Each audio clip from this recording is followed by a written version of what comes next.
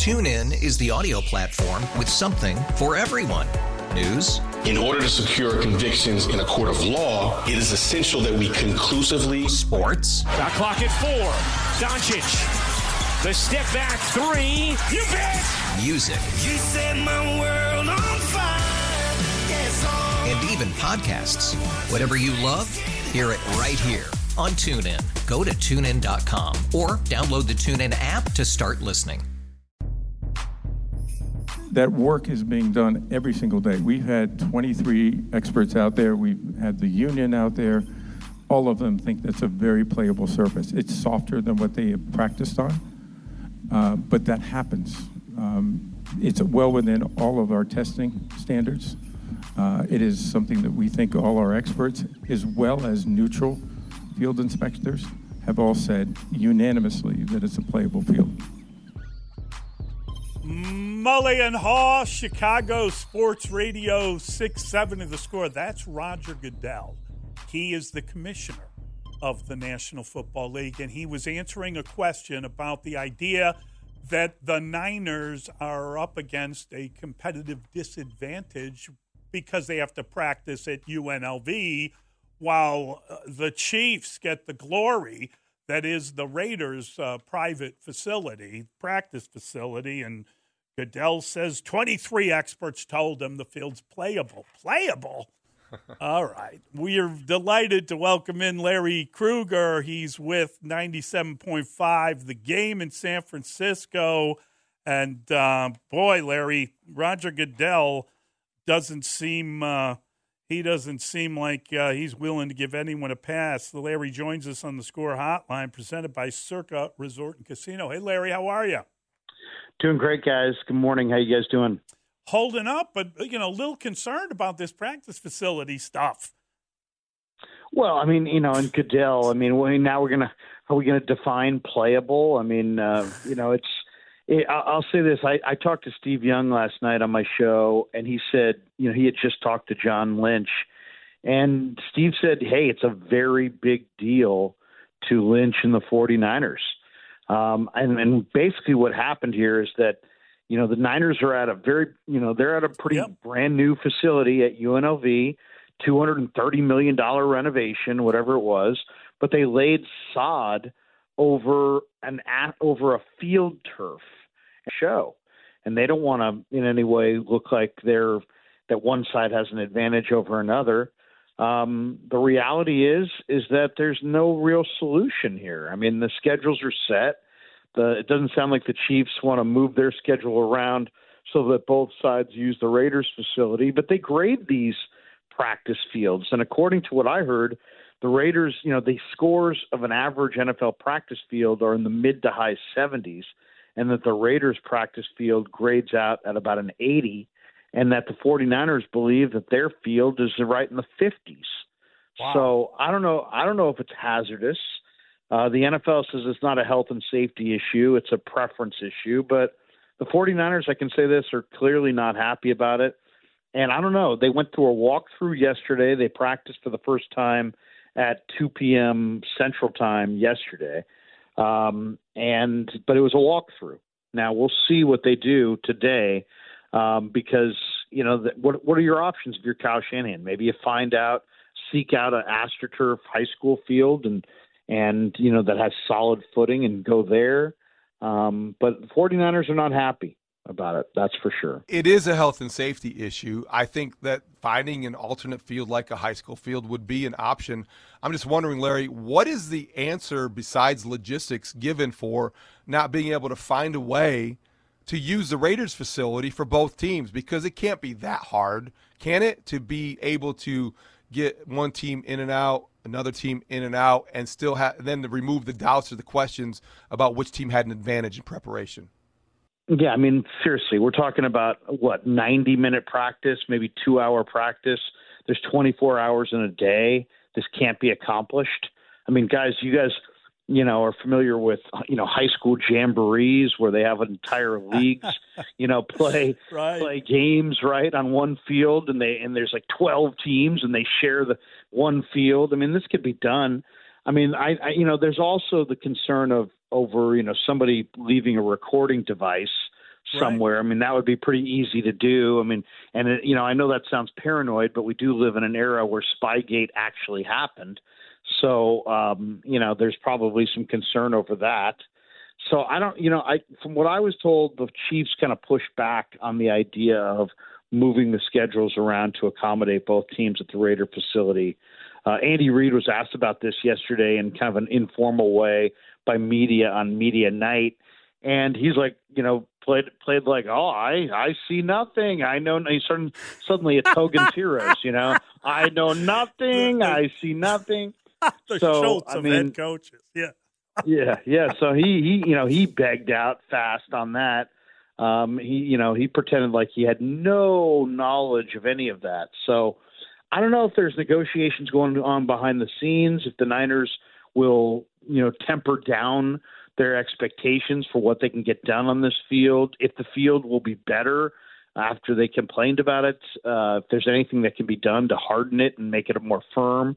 But to me, it's just the bottom line is whose brainiac idea was it to lay sod over a field turf with nothing to grip onto it? That seems very, pie in the sky thinking that was going to be an acceptable NFL field condition. But we'll see. I almost guarantee that the league wants this story to go away, and then I can almost guarantee that it won't go away. So we'll probably get an update on that later today. The Raiders facility cost $183 million. It's a state-of-the-art facility. They have 3 full-length football fields. They got an indoor field, and they have an agility hill and a sand pit. They got a swimming pool. I mean, like the stuff that they have. They literally have everything. And again, can't they just work out a practice schedule where one group would come in and then go to the full-service cafeteria or the training and relaxation center while the other team went out to practice, and you make sure no one's looking at it? Yeah, all I'll say is I have heard that the other fields are being utilized for other things, kind of like media night last night was probably on one of those fields. I'm sure they have a schedule where they're utilizing that facility in every way imaginable, but what you're suggesting seems thoroughly reasonable and easily doable. So, maybe we'll hear a pivot on this. But it wasn't like from what I've been learned from Steve Young last night, who had just talked to John Lynch. This is not like, oh yeah, it's kind of not great. It's like this is a big deal to the 49ers. Media night last night in Vegas to kick off festivities in big Super Bowl week. Who's the best interview on the Niners? George Kittle, who's a Bears fan, by the way, grew up a Bears fan. Is pretty awesome. I mean, he's lively, he's fun, he's interactive. He'll turn it on you and ask you questions. I mean, he's pretty good. I don't know if they have anybody anywhere close to that good as far as, lively and informative and, gives you good answers. Fred Warner on the defensive side is pretty good too, but I would say it's for sure George. TuneIn is the audio platform with something for everyone. News. In order to secure convictions in a court of law, it is essential that we conclusively. Sports. Shot clock at 4. Doncic. The step back 3. You bet. Music. You set my world on fire. Yes, and even podcasts. Whatever you love, hear it right here on TuneIn. Go to TuneIn.com or download the TuneIn app to start listening. Do you agree with this concept that this is the complete team against a quarterback? That seems to be the way we're portraying the Super Bowl, that you got the one singular player who is able to raise the level of his game and with it his team against the group of, Pro Bowlers all over the field. No, I don't agree with that at all. I mean, Chris Jones is, to me, every time the Niners play the Chiefs, Chris Jones is a combination of Mean Joe Green, Aaron Donald, and Reggie White all rolled into one. I mean, he's awesome. And L'Jarius Sneed is a phenomenal player. Bolton, the linebacker, is super fast on that second level and instinctive. Andy Reid is a force himself. Pacheco is 4.3 speed on a 220-pound frame. Kelsey's a future Hall of Famer. I mean, the Chiefs are so much more than just Mahomes. Player or a coach, who on the 49ers has the most to prove in Super Bowl 58? Oh, it's no doubt. It's Steve Wilkes. I mean, the 49er defense has gotten gashed in the run game. And in the last game, I mean, I'm the one who had to point it out to Shanahan that this effort that Chase Young and Kevin Givens showed on the Jahmyr Gibbs touchdown in the second quarter was just, NFL preseason game number 2 level garbage, and that it was totally unacceptable. And then Shanahan commented, and the next day when Wilkes sat down, he's like, that was embarrassing. I mean, you got to be able to get your guys to play with more fire than he gets his guys to play with, or what are you doing? I mean, what would you say you do here, kind of a thing. So, I love Wilkes. He's a good guy. I think he's thoroughly competent.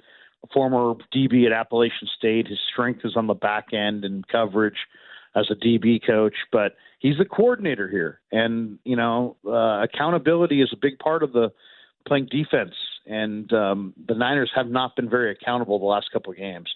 They've assured everybody that this Cadillacing, if you want to call it such, won't happen in the Super Bowl. But, I mean, to see that in the NFC Championship game was unbelievable. Yeah, I totally agree with you. It was a shocker, and, it kind of underscored this idea that the Bears got Montez Sweat, who is the ultimate kind of try hard, work hard guy, and they got Chase Young. And a lot of people thought the Bears should be going after Chase Young on that deal. Boy, did they get the better of that one. I'll be very curious to see where he ends up after plays like that on tape. Yeah, I mean, what kind of market there is. I mean, in the 49ers, didn't the Bears pay a higher price for Montez? I mean, Montez was just better. I mean, I was advocating the Niners go after Montez, and the Bears paid a pretty high price, and they also extended him at a pretty high figure. Yeah, $98 million. But you're talking about a guy who's one of the preeminent pass rushers in the sport. Now, Chase Young was better than Montez coming out of Buckeye land, and he was pretty good his rookie year. But then he tore up that knee, and I don't know if he doesn't seem nearly as flexible. And then obviously the motor is highly questionable at this point. He at least owned it yesterday and earlier this week, saying, hey man, I can't, now that he's been confronted with his own film, the old saying, you lie, I lie, the film doesn't lie. Well, he had to basically come out and say, hey, you know what? I got to be better. So we'll see what he produces in this game. If he has a monster Super Bowl, I think all will be forgotten. He'll get a pretty good offer because he plays a premium position. But, NFL coaches can't unsee that NFC Championship game. Ken, what is the concern level in San Francisco about Brock Purdy heading into the Super Bowl? None. I mean, there's no concern. Brock Purdy is the real only concerns with Brock Purdy was rust. I mean, he played a poor game off a 21-day layoff, and he doesn't necessarily deal with a wet football all that well. He struggled against the Browns in Cleveland in a game where there was some rain in the second quarter. In that second quarter, he couldn't get a grip on the ball. He made some real bad throws. He struggled in the rain, against Green Bay. But with a dry football, I mean, this guy is playing fantastic football. He makes good decisions. He's accurate. The ball comes out on time. No concerns with Purdy. I mean, he's played at a real high level.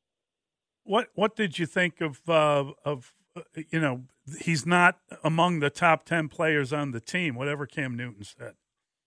Yeah, well, Cam Newton's a fool. I mean, that's, Cam Newton is a one-year wonder who made a business decision in the Super Bowl not to fall on a fumble at his feet so he wouldn't get bruised up. I mean, Cam Newton, buy another goofball hat and Gina, I mean, seriously, I mean, Cam Newton, I mean, what are you talking about? I mean, seriously, I mean, Cam Newton ought to shut his mouth because Cam Newton was Brock Purdy's got more playoff wins right now than Cam Newton had in his whole career.